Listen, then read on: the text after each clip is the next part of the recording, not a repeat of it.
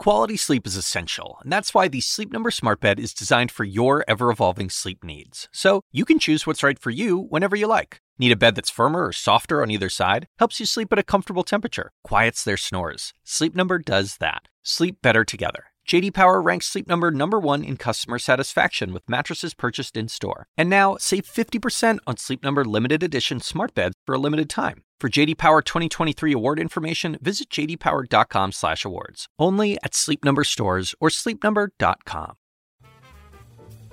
Hey, CNN podcast fans. This is David Axelrod, inviting you to listen to my podcast, The Axe Files. I go beyond the sound bites in revealing conversations with the most interesting players in politics. Look for it at cnn.com/podcast and on iTunes, Stitcher, or your favorite app.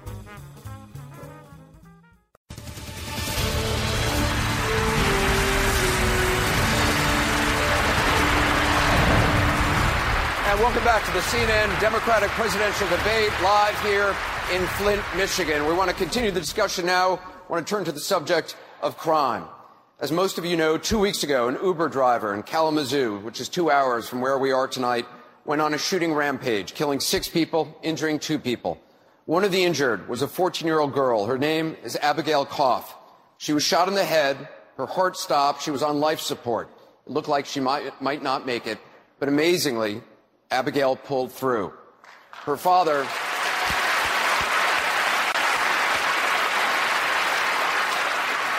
Her father, Gene Koff, is here tonight, and I know, Gene, you have a question, but before you ask your question, I just want to ask, how is Abigail doing tonight? She's now laughing and giggling, but she has a long road of physical recovery. Okay.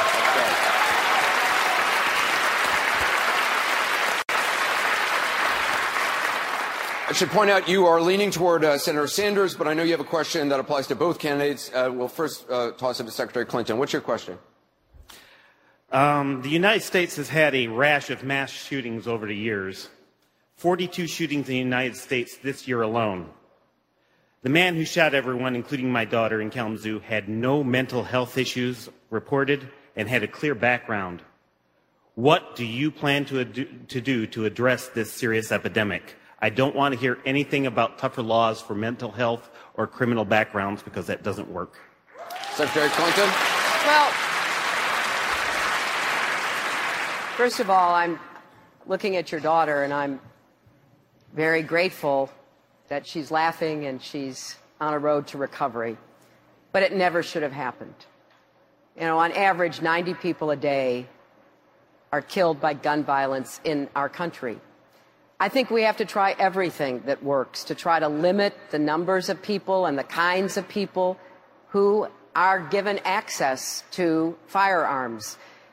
The Brady Bill, which has been in effect now for about 23 years, has kept more than 2 million purchases from going forward. So we do have to continue to try to work on that, because not every killer will have the same profile. But the comprehensive background checks, closing the gun show loophole, closing the online loophole, closing what's called the Charleston loophole, where you get a gun at the end of 3 days, even if the background check is not completed, which is what the killer in Charleston did. And then they found out later he shouldn't have gotten the gun, that he killed 9 people at Mother Emanuel Church. I also believe so strongly, Gene, that giving immunity to gun makers and sellers was a terrible mistake, because it removed any accountability from the makers and the sellers. And it also disrupted what was a very promising legal theory to try to get makers to do more to make guns safer, for example, to try to give sellers more accountability for selling guns when they shouldn't have. So that is an issue that Senator Sanders and I differ on. I voted against giving them immunity, but I think we should very seriously move to repeal that and go back to making sure gun makers and sellers are like any other business. They can be held accountable. And then I do think we've got to have a public... Thank you.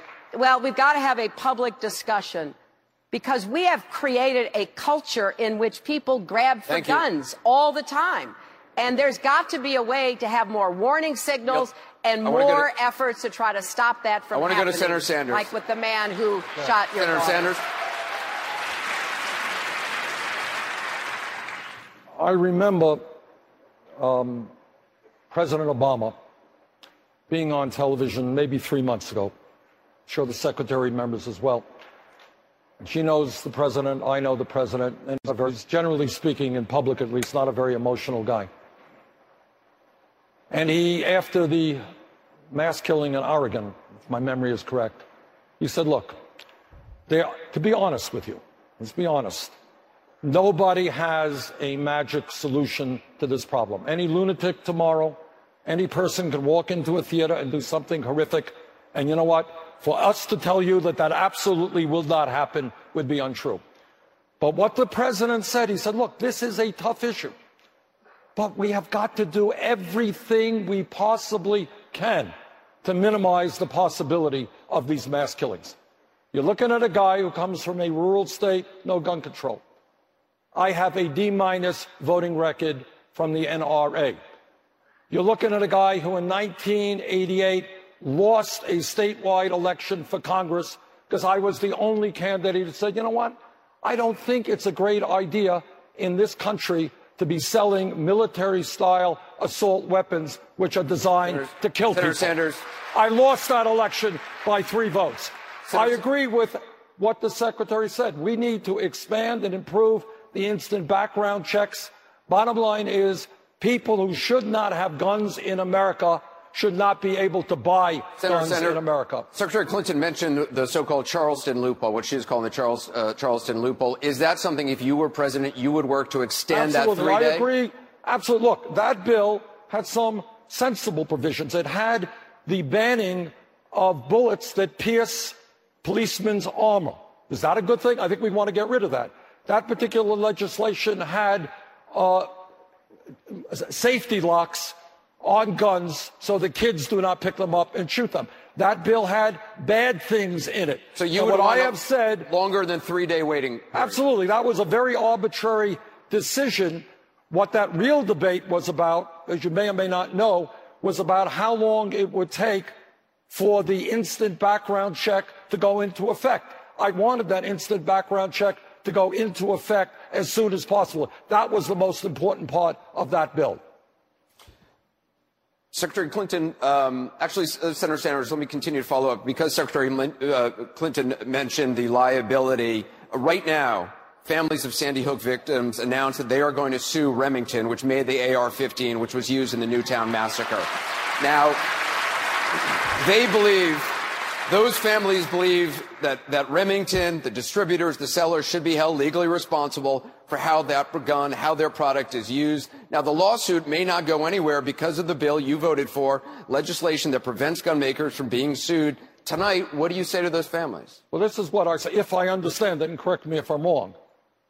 If you go to a gun store and you legally purchase a gun, and then 3 days later, you go out and you start killing people, is the point of this lawsuit to hold the gun shop owner or the manufacturer of that gun liable? If that is the point, I have to tell you I disagree. I disagree because you hold people, in terms of this liability thing, where you hold manufacturers' liability is if they understand that they're selling guns into an area that is getting into the hands of criminals, of course they should be held liable. But if they are selling a product to a person who buys it legally, what you're really talking about is ending gun manufacturing in America. I don't agree with that. Well, that is not what happened. And I think it's important for people to understand. Because of the proliferation of guns, because of the epidemic of gun violence in our country, there were a group of cities, states, and other concerned people who, in the late 90s and in the early 2000s, were working on legal theories that they thought would force gun makers to do more to make guns safer and force sellers to be much more responsible. The NRA saw this happening, and they said, we've got to stop it. Last thing in the world we want is to have guns that you can only shoot with your fingerprint, or to have guns with such strong safety locks on them that they may not be sellable. So the NRA went to the Congress, and the head of the NRA has said this was the most important NRA legislation in more than 20 years. And they basically went to the Congress. I was there. I was in the Senate.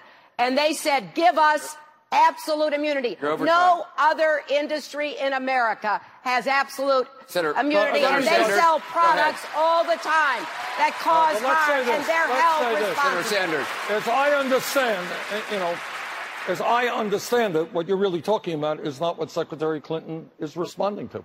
As I understand it, and maybe I'm wrong on this, but what you are essentially saying, what people are saying, is that if somebody who is crazy or a criminal or a horrible person goes around shooting people, the manufacturer of that gun should be held liable. And if that is your position, then what you are saying, essentially, if that is the case, as I understand it, it's not what Secretary Clinton is talking about. I agree with what she said.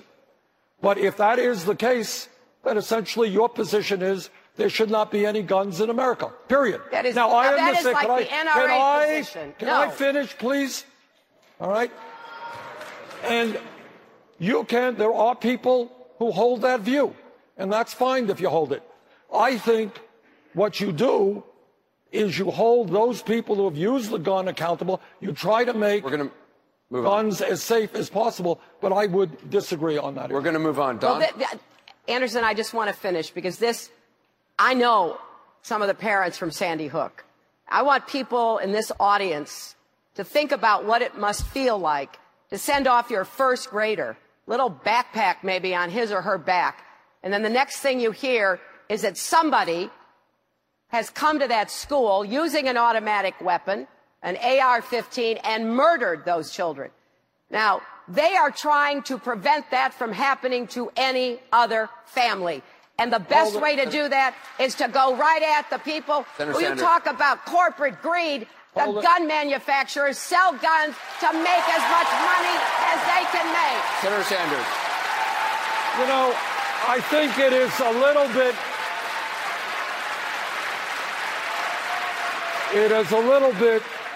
Look, what happened at Sandy Hook, what happened in Michigan, what has happened far too often all over this country is a terrible, terrible tragedy. And we have got to do everything we can, as I mentioned a moment ago, to end these mass killings. But as I understand what your question is, and you know, you're not the only person whose heart was broken. I was there in the Senate when we learned about this killing. It is almost unspeakable to talk about some lunatic walking into a room. I mean, it is hard to even talk about. We all feel that way. But if, as I understand it, Anderson, and maybe I'm wrong, what you're really talking about is people saying, let's end gun manufacturing in America. That's the implications of that. And I don't agree with that. We're going to move on. Don Lim. All right. Thank you very much, Anderson.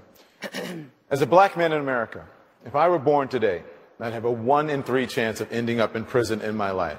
Secretary Clinton, on the campaign trail, you are calling for an end to the era of mass incarceration. But a lot of folks in the black community blame the 1994 crime bill, a bill you supported, for locking up a generation of black men. Given what's happened since 1994, why should black people trust you to get it right this time? Well, Don, let me say this. Senator Sanders voted for that bill. We both supported it. And I think it's fair to say we did, because back then there was an outcry over the rising crime rate. And people from all communities were asking that action be taken. Now, my husband said at the NAACP last summer that it solved some problems, but it created other problems, and I agree. And one of those problems was, unfortunately, a move to expand the reasons why people would be incarcerated, not just at the federal level, which was what this bill was about, but in states and localities as well. And that's why the very first speech that I gave in this campaign was about criminal justice reform and ending the era of mass incarceration, because I believe absolutely that too many families were broken up, too many communities were adversely affected. So we've got to do a bunch of things. On the criminal justice side, look, we've got to have better policing. That means body cameras. That means ending profiling. That means doing everything we can to make sure there's respect between the community and the police. And when it comes to incarceration, that means we have to limit mandatory minimums. We have to end disparities in treatment. The question, though, Secretary Clinton, is why should black people trust you this time to get it right? That's the question. Well, Senator Sanders voted for it as well. Are you going to ask him the same question? Probably will. Do you think your husband has said that this bill was a mistake? Do you think it was a mistake? I just said that. He said at the NAACP that there were some aspects of it that worked well. The violence against women provisions have worked well, for example. But other aspects of it were a mistake, and I agree. That's why I'm focused and have a very comprehensive approach toward fixing the criminal justice system, going after systemic racism that stalks the criminal justice system, ending private prisons, ending the incarceration of low-level offenders, and I am committed to doing that. And Senator Sanders, before you respond, I want to ask you this.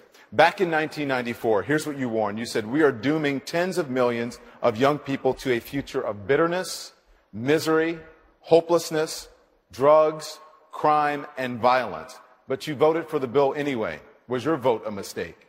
You know, as I think Secretary Clinton knows, as we all know, there are bills in Congress that have bad stuff. There are bills in Congress that have good stuff and bad stuff in the same bill. Now, if I had voted against that bill, Secretary Clinton would be here tonight and she'd say, Bernie Sanders voted against the ban on assault weapons. Bernie Sanders voted against the Violence Against Women Act. Those were provisions in the bill, as the Secretary just indicated. So in that bill, there were some good provisions. I have been a fierce fighter against domestic violence ever since I was mayor in Burlington. Violence Against Women Act has protected millions of women in this country. It was in that bill. The ban on assault weapons, that's what I have fought for my whole life. It was in that bill. Now, what you are reading, though, is I went to the floor, as I recall, and that's what I said. I tried to get the death penalty aspects in that bill out. Secretary Clinton and I have a disagreement. I was then and I am now opposed to the death penalty. So,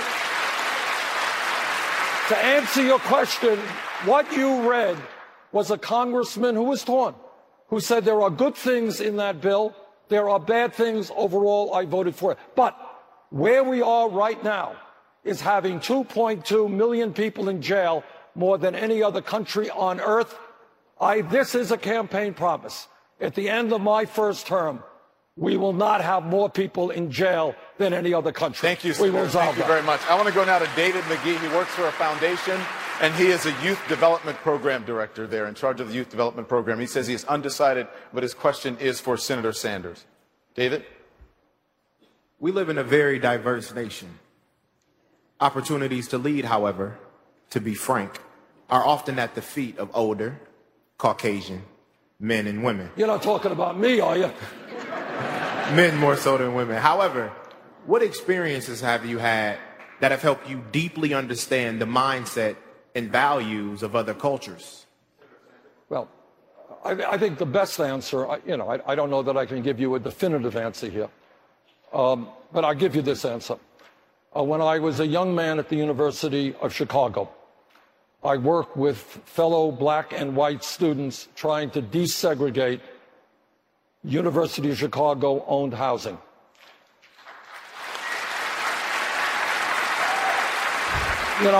Most candidates for president don't usually put this on their resume, but a year later I was arrested by the Chicago police for trying to desegregate the Chicago school system.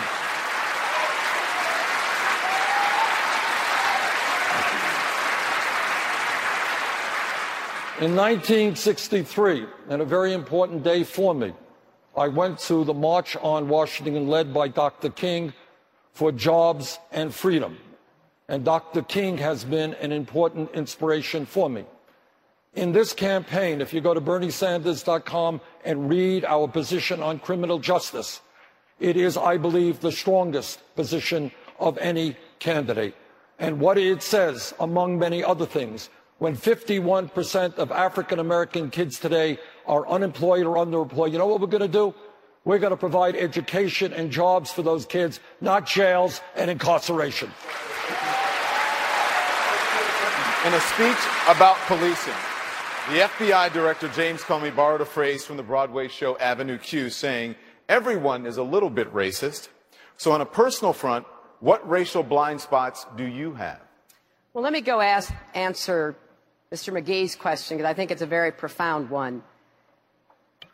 I think the most important thing that happened to me was a combination of my church and my youth minister when I was a teenager insisting that we go into inner city Chicago, because I lived in a suburb, and have exchanges with kids in black and Hispanic churches.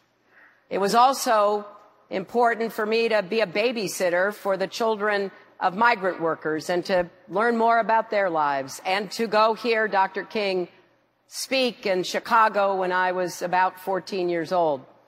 That got me thinking about what I needed to do to try to fulfill my faith. And when I was in law school, I had the opportunity to meet a visionary woman named Marian Wright Edelman, who had worked with Dr. King, who was the first African-American woman to pass the Mississippi bar. And I asked her for a job. She said she didn't have any money. I was working my way through law school. She said if I could get a job, get myself paid, she'd give me a job. So I got a Law Student Civil Rights Research Council grant.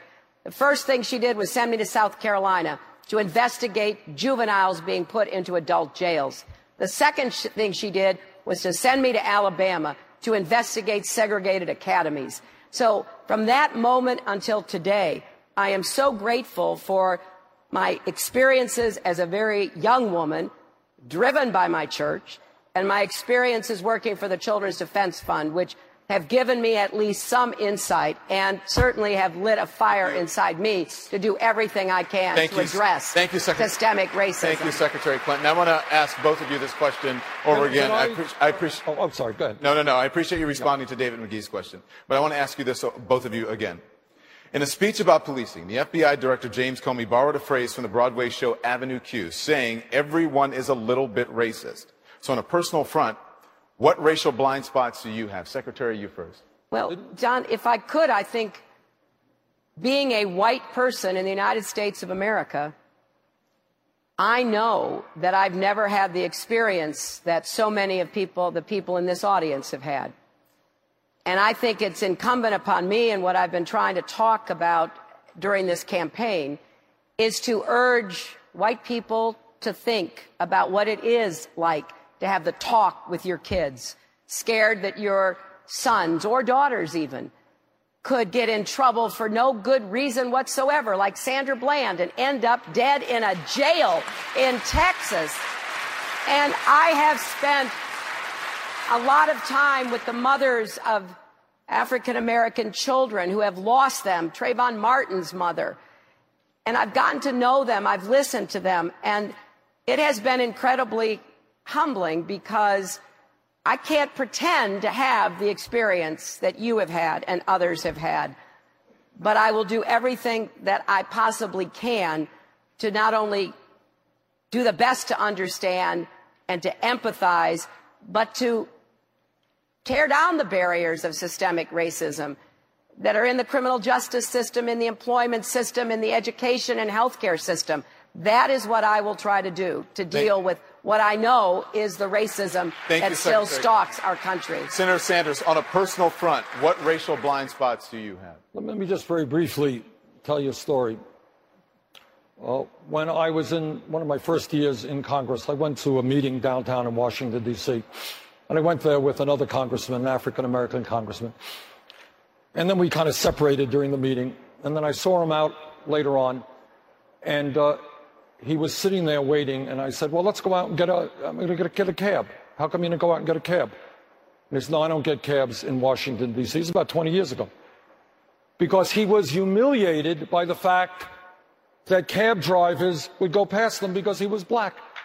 I couldn't believe, you just sit there and you say, this man did not take a cab 20 years ago in Washington, D.C. Tell you another story. I was with some young people active in the Black Lives Matter movement. Young lady comes up to me and she says, you don't understand what police do in certain black communities. You don't understand the degree to which we are terrorized. And I'm not just talking about the horrible shootings that we have seen, which have got to end, and we've got to hold police officers accountable. I'm just talking about everyday activities where police officers are bullying people. So to answer your question, I would say, and I think it's similar to what the Secretary said, when you're white, you don't know what it's like to be living in a ghetto. You don't know what it's like to be poor. You don't know what it's like to be hassled when you walk down the street or you get dragged out of a car. And I believe that as a nation in the year 2016, we must be firm in making it clear we will end institutional racism and reform a broken criminal justice system. Thank you, Senator Sanders. Senator Sanders, a CNN poll found that 64% of Americans felt like race relations got worse over the last decade. You have said race relations would absolutely be better under Sanders' presidency. So how would you be more effective in tackling racial issues than President Barack Obama? It's not a question of being better than President Obama. It is a question of building on the work that President Obama has done, the very important work. You said absolutely, though, in an answer. No, well, he has given us a good basis and foundation. We got to do better than that. Of course we should. But here's what I would do. I would make sure that the Department of Justice investigated every killing of a citizen of this country when they are under apprehension from a police officer or when they are killed in police custody. I would end the militarization of local police departments. I would develop model programs to make police departments look like the communities that they serve. I would end minimal sentencing and give judges more discretion. I would recognize that substance abuse and drug addiction is a health issue, not a criminal issue. Thank you, Senator. And I would make sure that those people who left jail had the education and job training so they don't go back into the same environment which got them in jail in the first place. Senator, thank you very much. Secretary Clinton, in 1996, you used the term super predators to describe some young kids. Some feel like it was racial code. Was it, and were you wrong to use that term? Well, I was speaking about drug cartels and criminal activity that was very concerning to folks across the country. I think it was a poor choice of words. I never used it before. I haven't used it since. I would not use it again. Because my whole life, to go back to what I was saying to Mr. McGee, is, really, ever since I went to work for the Children's Defense Fund, is to try to figure out ways to even the odds for people that are left out and left behind. And I know very well that we have too many kids in our country right now who are living in poverty, who are going to schools like the ones in Detroit that have mold and rodents in them. I saw that in South Carolina. It's unfortunately across America. So what we've got to do is provide more opportunities earlier in the lives of every child. That's why I believe in supporting families, early childhood education, universal pre-kindergarten, help kids be successful. And here in Flint, we've got to do more to mitigate against the effects of lead, because too many kids are having the experiences I've been told about where they're falling back in school, where they're having headaches because of the lead exposure. So we're going to have to do even more here than we would do in most other places. We're going to talk about education in just a moment. Well, can I respond to that briefly? Just in this, I am not sure which legislation that was, but I think it may have been the welfare reform, so-called. Oh, that was the crime bill. But during that same period, 96, there was a bill called, so-called, had a long title to it, welfare reform bill. And this bill really was a bill that scapegoated the poorest people in this country. I strongly oppose that legislation. Secretary Clinton had a different position, then. And what that legislation ended up doing is increasing extreme poverty. The poorest people in this country have become much poorer as a result of that, really a bill that was written by Republicans. Bad bill. Secretary Clinton, you were invoked. Well, once again, if we're going to argue about the 90s, let's try to get the facts straight. That bill had a lot of provisions that unfortunately were stripped out by George W. Bush, by Republican governors, and I disagree with the way it was applied. And I have a very clear set of ideas about what should be done to try to provide more support, including trying to cut poverty in half in the next 10 years. But if we're going to talk about the 90s, let's talk about 23 million new jobs. Incomes went up for everybody. The median African-American income went up 33% at the end of the 90s. And we lifted more people out of poverty than at any other time in recent history. So we were on the right path. More jobs, rising incomes. Along came George W. Bush and trickle-down economics and brought us the Great Recession, which, thank goodness, President Obama has been digging us out of ever since.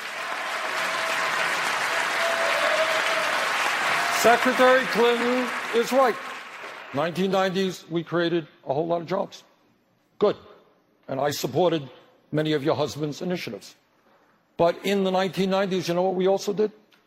We deregulated Wall Street, which allowed Wall Street to end up destroying our economy. We passed NAFTA and other disastrous trade agreements, which had a horrendous impact on African Americans in particular, in Flint, in Detroit, and all across this country. So when we talk about the 90s, you're right, a lot of good things happened, but a lot of bad things happened. Thank you, Senator. I voted against those trade agreements. Thank you, Senator. And I voted against Wall Street deregulation. Thank you, Senator. We have to take a short break. The Democratic presidential discussion, the debate continues here from Flint in just a moment.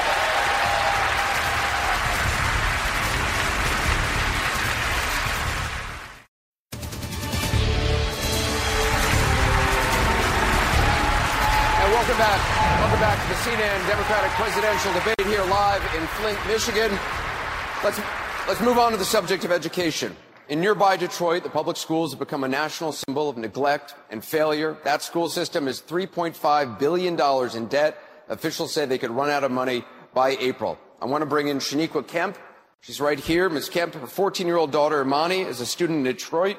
Shaniqua is one of 10 parents suing Detroit public schools, not for money, she says, but to improve conditions. She says she's currently leaning towards Senator Sanders. Her question will go to both of you, but we'll start with Senator Sanders. Ms. Kemp? Thank you. Speaking of opportunities for success, in Detroit, schools open and close with no accountability to or transparency to the communities that they service. Not only that, in our schools, as you stated, we have issues with rats, mold, no working water fountains, not to mention non-certified teachers, lack of accountability around transportation, special education, and so much more. With that said, our students can no longer suffer due to lack of these things or having the dilapidated issues take place. So my question is, who's going to step up?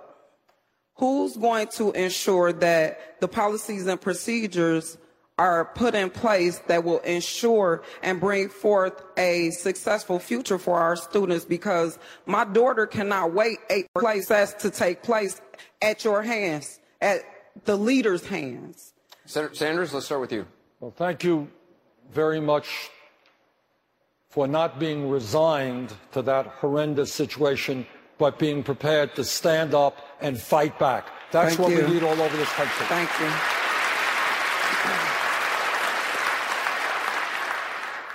And let me be very honest with you.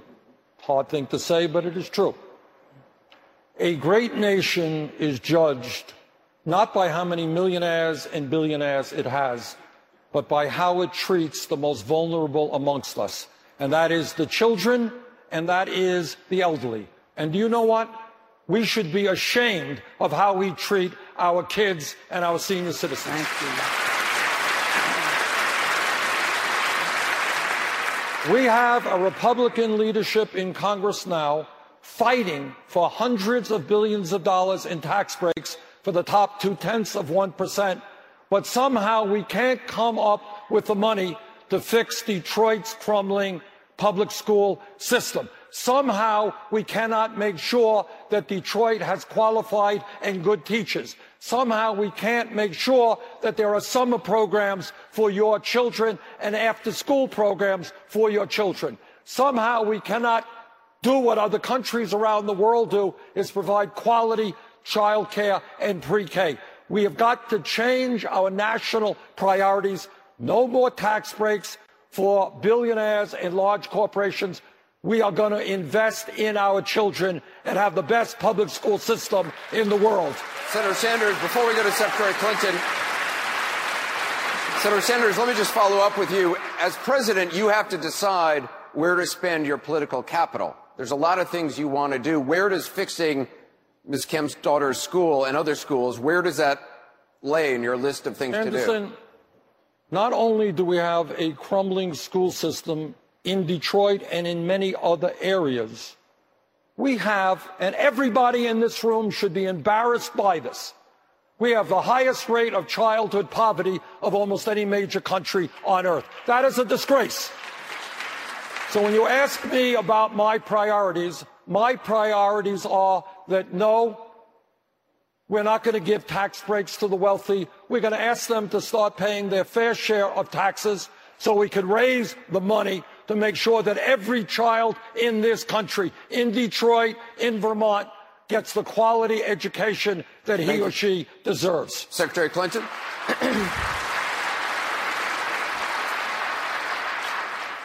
Ms. Kemp, here is what I would do as president. Number one, I would reinstate a program we did have during the 90s where the federal government provided funding to repair and modernize public schools because a lot of communities can't afford to do that on their own. Secondly, I would use every legal means at my disposal to try to force the governor and the state to return the schools to the people of Detroit, to end the emergency management, which I believe if you look at the data, the situation has only gotten worse with these emergency managers that have put the system further in debt. Number three, I want to set up inside the Department of Education, for want of a better term, kind of an education SWAT team, if you will, where we've got qualified people, teachers, principals, maybe folks who are retired, maybe folks who are active, but all of whom are willing to come and help. When Detroit gets back their schools, they should have all the help they can get to be able to get teachers into the classroom, to be able to find spaces while schools are being repaired. And I also would look at how we could, through the federal government, support more teachers, because we're going to have a teacher shortage in some of the hardest to teach districts, including Detroit. Let me just follow up with the Secretary, then I'll come back to you, Senator Sanders. You've been endorsed, Secretary Clinton, by two of the biggest teachers' unions. There's an awful lot of great teachers in this country. It's an incredibly difficult job, one of the most difficult jobs there is. But union rules often make it impossible to fire bad teachers, and that means disadvantaged kids are sometimes taught by the least qualified. Do you think unions protect bad teachers? You know what? I am proud to have been endorsed by the AFT and the NEA, and I've had a very good relationship with both unions, with their leadership, and we've had really candid conversations because we are going to have to take a look. What do we need in the 21st century to really involve families, to help kids who have more problems than just academic problems? A lot of what has happened, and honestly, it really pains me, a lot of people have been blaming and scapegoating teachers because they don't want to put the money into the school system that deserve the support that comes from the government doing its job. So just to follow up, you don't believe unions protect bad teachers? You know what? I have told my friends at the top of both unions, we got to take a look at this because it is one of the most common criticisms. We need to eliminate that criticism. You know, teachers do so much good. They are often working under the most difficult circumstances. So anything that could be changed, I want them to look at. And I will be a good partner to make sure that whatever I can do as president, I will do to support the teachers of our country. What our campaign is about is asking people to think big, not small. And when we think big and we talk about education, we got to ask ourselves a simple question. How is it, starting at college, that hundreds of thousands of bright young people are today unable to go to college because they can't afford it? How is it that maybe your kid, and when I was growing up, we didn't have any money, were not even dreaming about going to college because they knew it was another world? So starting with the top. Now, I know some people think it's a radical idea. I don't. I believe that every public college and university in this country should be tuition free. Senator? So that your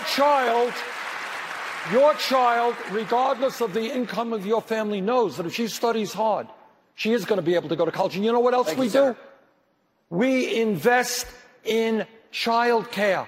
Right now, you have child care workers making McDonald's wages. That is crazy. Thank you, I Senator. want well-trained, well-paid child care workers to give our youngest kids the best opportunities available. I want to go over to my colleague, Don Lemon. Anderson, thank you very much. Secretary Clinton, I want to turn now from the state of our nation's school to the state of our nation's crumbling infrastructure, which you talked a little bit about at the beginning of this debate. But beyond the Detroit schools and Flint water crisis, pipes, roads, and bridges are in need of repair. It would take trillions of dollars to fix it all. Senator Sanders has proposed a $1 trillion plan, but yours is only a quarter of that. Is your plan big enough to fix the crumbling infrastructure in this country? Well, there's no doubt we have an enormous backlog of infrastructure repairs. Here's what I do. The Congress finally got around to passing the highway transportation bill, which should never have been partisan. It turned into being one partisan argument.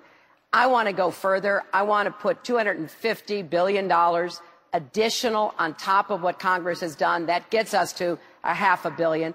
I want to start a national infrastructure bank. I want to capitalize it with $25 billion that I believe will leverage 10 times that. That's another $250 billion. So I'm trying to do this in a way that will gain support and be affordable, but there's no doubt we have to do more on our roads, our bridges, our tunnels, our ports, our airports, and as we talked about in the beginning here, under our ground, our water systems, our sewer systems. We have pipelines that are leaking and that are dangerous. We have so much work to be done, and we can put millions of people to work. I think my plan is a very good way to begin doing that work and to get people out there doing it. Thank you, Secretary. Senator Sanders, critics of your $1 trillion proposal say it is yet another example of a costly plan that will never get through Congress and can't be paid for.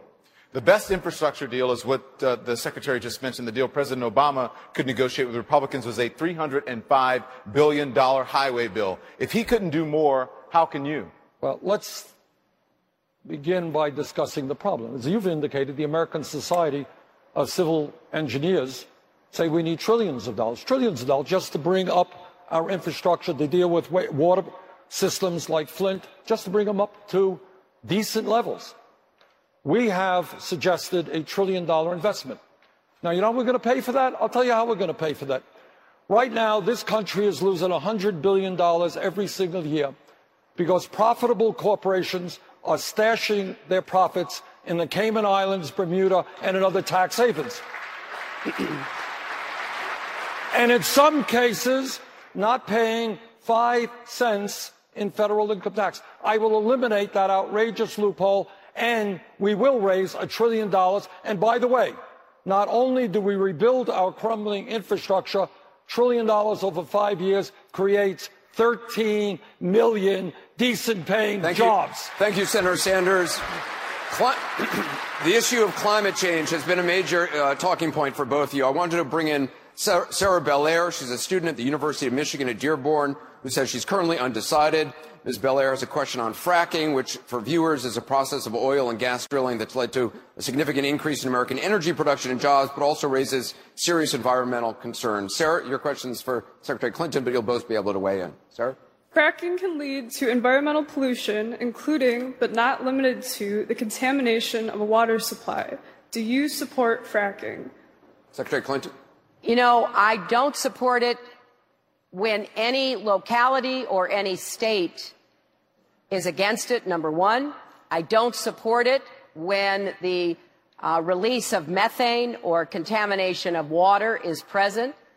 I don't support it, number three, unless we can require that anybody who fracks has to tell us exactly what chemicals they are using. So by the time we get through all of my conditions, I do not think there will be many places in America where fracking will continue to take place. And I think that's the best approach, because right now there are places where fracking is going on that are not sufficiently regulated. So first, we've got to regulate everything that is currently underway, and we have to have a system in place that prevents further fracking unless conditions like the ones that I just mentioned are met. Senator Sanders, my answer is a lot shorter. No, I do not support fracking. And by the way, Anderson, I'm glad you raised the issue of climate change, because the media doesn't talk enough about what the scientists are telling us, and that is if we don't get our act together, the planet that we're going to leave our children may not be healthy and habitable. I have introduced the most comprehensive climate change legislation in the history of the Senate, which, among other things, calls for a tax on carbon, massive investments in energy efficiency, wind, solar, and other sustainable energy. This is a crisis we have got to deal with now. Senator Sanders, though, to Secretary Clinton's point, there are a number of Democratic governors in many states who say that fracking can be done safely and that it's helping their economies. Are they wrong? Yes. You know, one of the differences, look, Secretary Clinton, and I've said this before, and I admit it, she has the support of all the governors, Democratic, all the senators, all the congressmen. I don't. I am not part of that establishment. I plead guilty. I happen to be a member of the Environmental Committee. I have talked to scientists all over the world. And what they are telling me, if we don't get our act together, this planet could be 5 to 10 degrees warmer by the end of this century. Cataclysmic problems for this planet. This is a national crisis. And I talk to scientists who tell me that fracking is doing terrible things to water systems all over this country. We have got to be bold now. We've got to transform our energy system to energy efficiency and sustainable energy. We've got to do it yesterday. Secretary Clinton, before we come to you.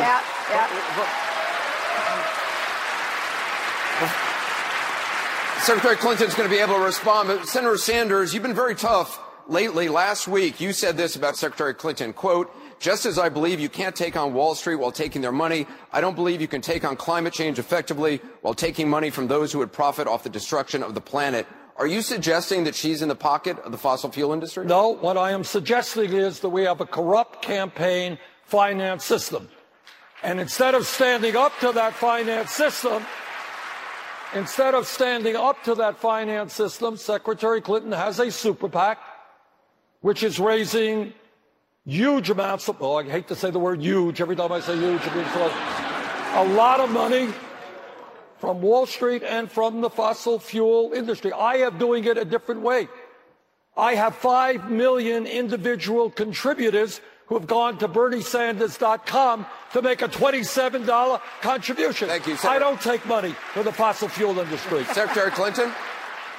Well, first, let me say I think I have the most comprehensive plan to combat climate change. It sets some very big goals. 500 million more solar panels deployed by the end of my first term, if I'm so fortunate to be president, and enough clean energy to power every home by the end of my second term. What I am looking at is how we make the transition from where we are today to where we must be.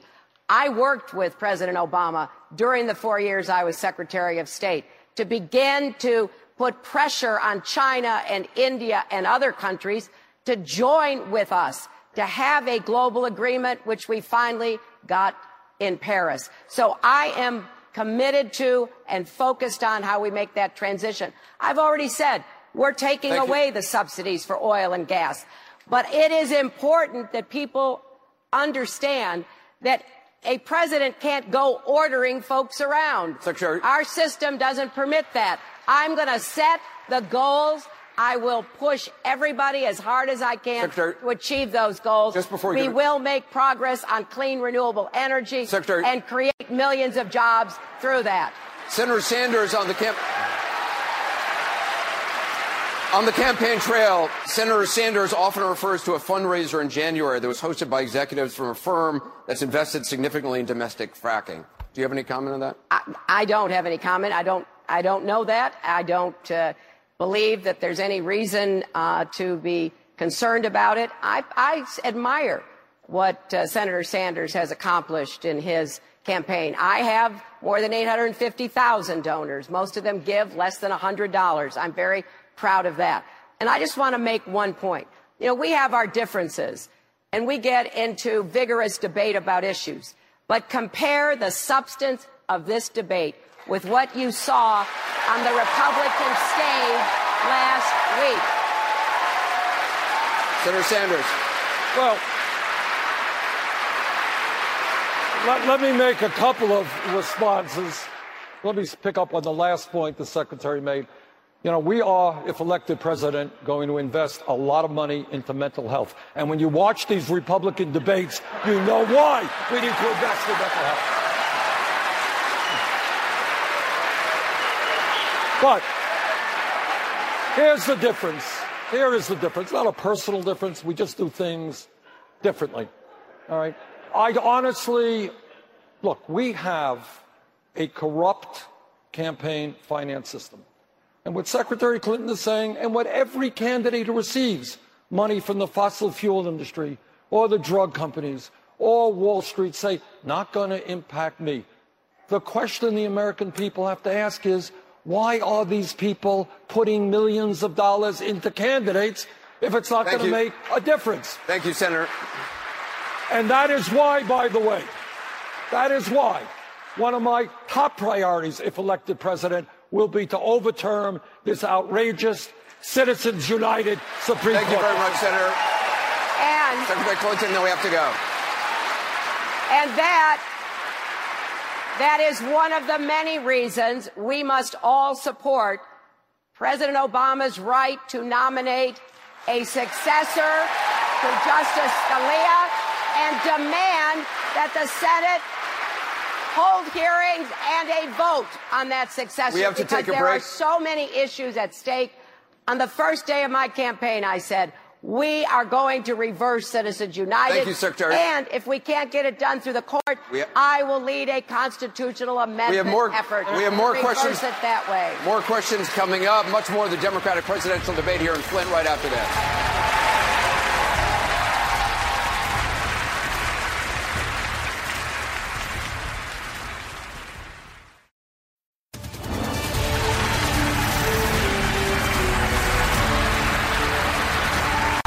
Welcome back to the CNN Democratic presidential debate. Thanks very much for joining us. Secretary Clinton, I want to ask you about something you talked about this morning. You said this morning about your emails that you expect the investigation to be wrapped up soon. The Republican frontrunner, Donald Trump, says he's going to talk about your emails every single day if he's the nominee and out on the campaign trail. Democrats want to know, your supporters want to know, if you're the nominee, how are you going to take him on? Well, let me start by saying that the last time I checked, as of last night, Donald Trump had received 3.6 million votes, which is a good number. And there's only one candidate in either party who has more votes than him, and that's me. And I am building a broad, diverse coalition across our country.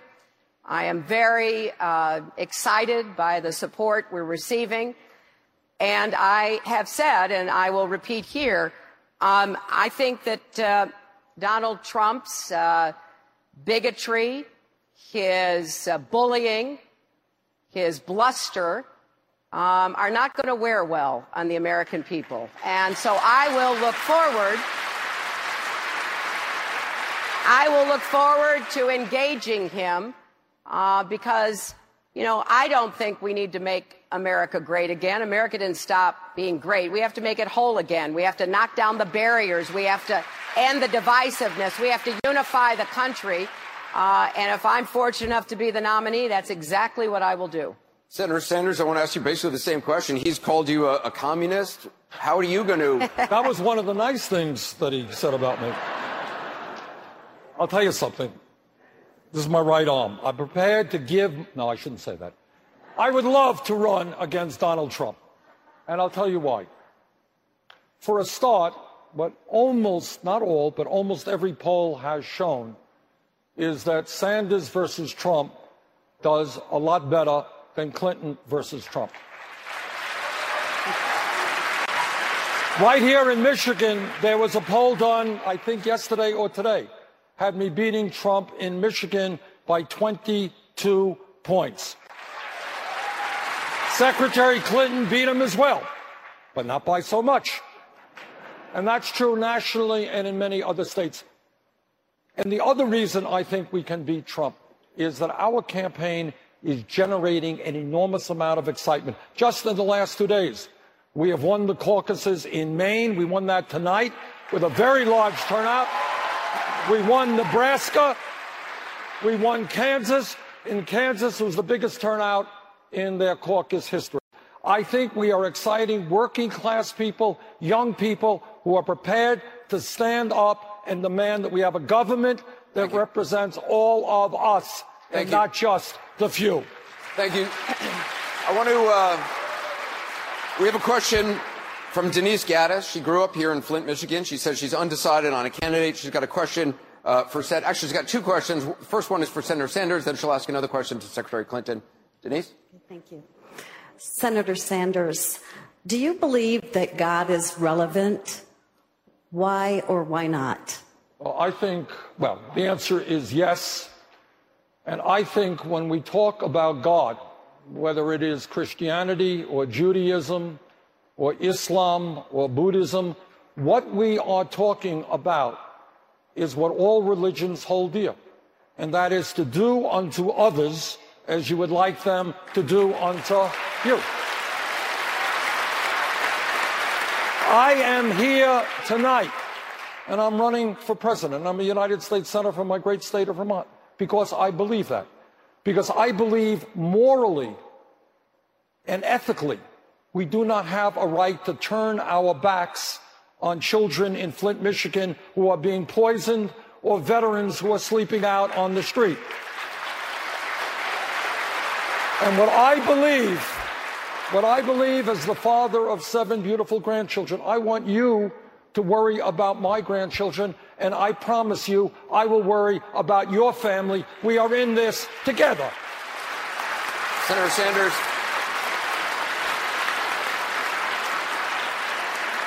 Let me just follow up. Just this weekend, there was an article I read in the Detroit News saying that you keep your Judaism in the background, and that's disappointing some Jewish leaders. Is that intentional? No. I am very proud to be Jewish, and being Jewish is so much of what I am. Look, my father's family was wiped out by Hitler in the Holocaust.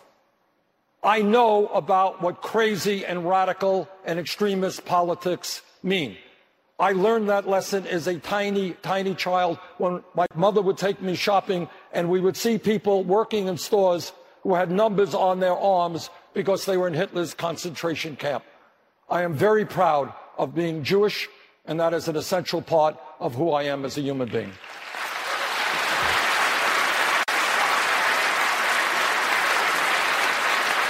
Denise has a question for Secretary Clinton. Denise? Yes.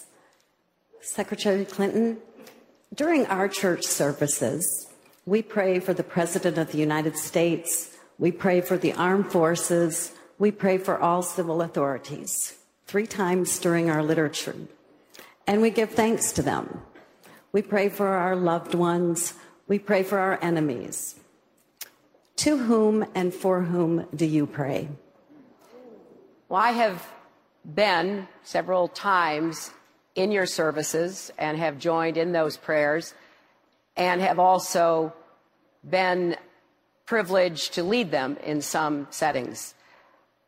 I pray very specifically for people whom I know by name, people who either have gone through or are experiencing difficult times, illness, divorce, death, disappointment, all of the life experiences that confront most of us. I pray for the will of God to be known so that we can know it and, to the best of our limited ability, try to follow it and fulfill it. I have said many times that, I am a praying person, and if I hadn't been, during the time I was in the White House, I would have become one, because it's very hard to imagine living under that kind of pressure without being able to fall back on prayer and on my faith. So I do pray for people in authority. I try to think about what they're going through, even when I disagree with them, trying to find some common ground, some common understanding that perhaps can make me more empathetic. I don't always succeed, I will tell you that. So I pray on a pretty regular basis during the day, because I need that strength and I need that support, and especially when you are in the position that I'm in and that Senator Sanders is in, where you are asking people to vote for you, to give you the most important job, not only in our country, but I would argue in the world. I think humility is one of the most important attributes that you bring to both that seeking and then, if you're fortunate enough, to that holding of office. And that's what I will try to do. Thank you, Secretary. It's time for closing statements. You will each have 1 minute for a closing statement. Senator Sanders, we begin with you. My father came to this country at the age of 17 without any money, never made any money. We lived in a 3.5-room rent-controlled apartment. So I learned about economics, not just in college, but in living in a family that didn't have money, that had to scrape by. We are here tonight in Flint, Michigan, because a horrendous tragedy is taking place. But it's not just in Flint, Michigan. We have 29 million people who have no health insurance. We're the only major country on earth that doesn't provide paid family and medical leave. We have school systems around America that are collapsing. And yet we are the wealthiest country in the history of the world. But most people don't know that, because almost all of the new income and wealth is going to the top 1%. I believe, in all due respect to my good friend, Secretary Clinton, that it is too late for establishment politics and establishment economics. It is too late for a corrupt campaign finance system and super PACs that raise enormous amounts of money from special interests. We need in this country a political revolution where ordinary people stand up and reclaim the government that men and women fought and died for. Thank you. Thank you, Senator.